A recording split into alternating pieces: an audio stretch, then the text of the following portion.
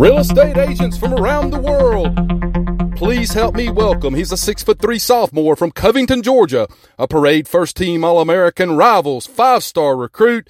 Please put your hands together and welcome the flood insurance guru, the incomparable Mr. Chris Green. Welcome back to the Flood Guru podcast. My name's Chris Green, president and owner of the Flood Insurance Guru. Today we're talking about 5 ways to verify a flood zone. But before we get started on that, remember, if you've got questions about flood insurance, disaster assistance, flood zones, really anything flood, we've got free resources on our website for you, floodinsuranceguru.com.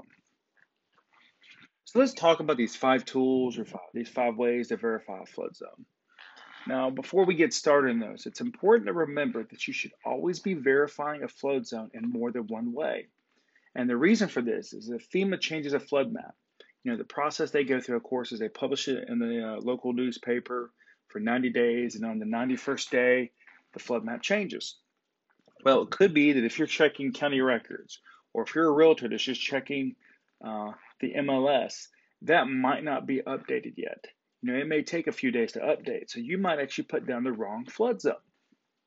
So that's why it's always recommended that you verify this flood zone at least in 3 different ways.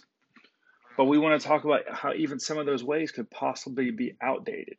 And so you want to do these things. If you're a realtor, these are one of the things you should be doing to help protect yourself against E&O claims. If you're an insurance agent, these are some of the things you should be doing to protect yourself against E&O claims.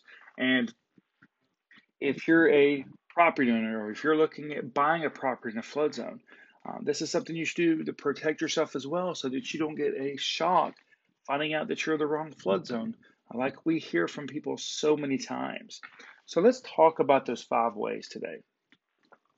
First way is what's called a letter of map amendment. A letter of map amendment is where maybe the flood zone on a property has been changed and FEMA has uploaded it to their website. Now, a letter of map amendment is just going to be for a certain portion of a property or a structure on that parcel. The next thing is going to be a letter of map revision.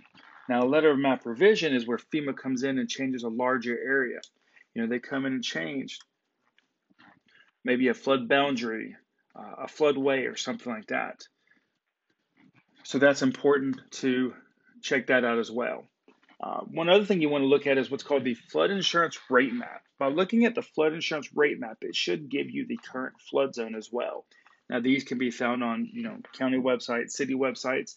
These should be up to date as these are coming from FEMA. So that's number 3. Number 4 is going to be an elevation certificate. These elevation certificates, is when a surveyor comes in and they survey the land, they survey the property, determine maybe how far above a base flood elevation is, how far below, and they determine the flood zone at the same time. Now, it's very important to remember, though, elevation certificates could be out of date as well, because that flood zone is only there up until the flood insurance rate map on the date on that elevation certificate. So it could be that the flood insurance rate map has changed since then. And so that's one reason why you want to go that extra effort to verify these things.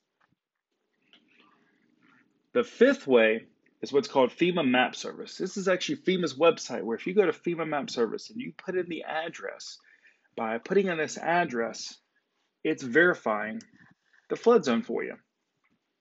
You put it in there and it kind of gives you an aerial view. It's going to show some different colors.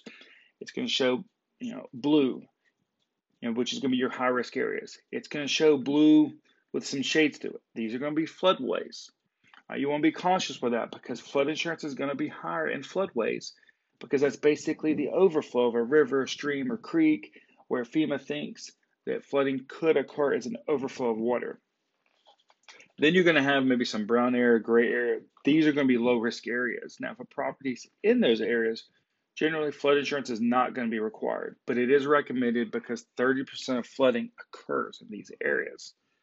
So these are 5 ways to verify flood zones. So let's go back through them again real quick. Letter of map amendment, letter of map revision, an elevation certificate, the flood insurance rate map, and the FEMA Map Service. Now, there are some other ones as well, but those are just the 5 main ones that we wanted to discuss today. You can also go to our website, floodinsuranceguru.com, where we also have that on our website with those different tools that can be used to verify those flood zones and links to FEMA Map service. So if you've got questions about a flood zone, trying to figure out where in the flood zone you are, if a property's in there, you can always reach us through our website, floodinsuranceguru.com. Remember, also check out our YouTube channel and our Facebook page, The Flood Insurance Guru, where we do our daily flood education videos.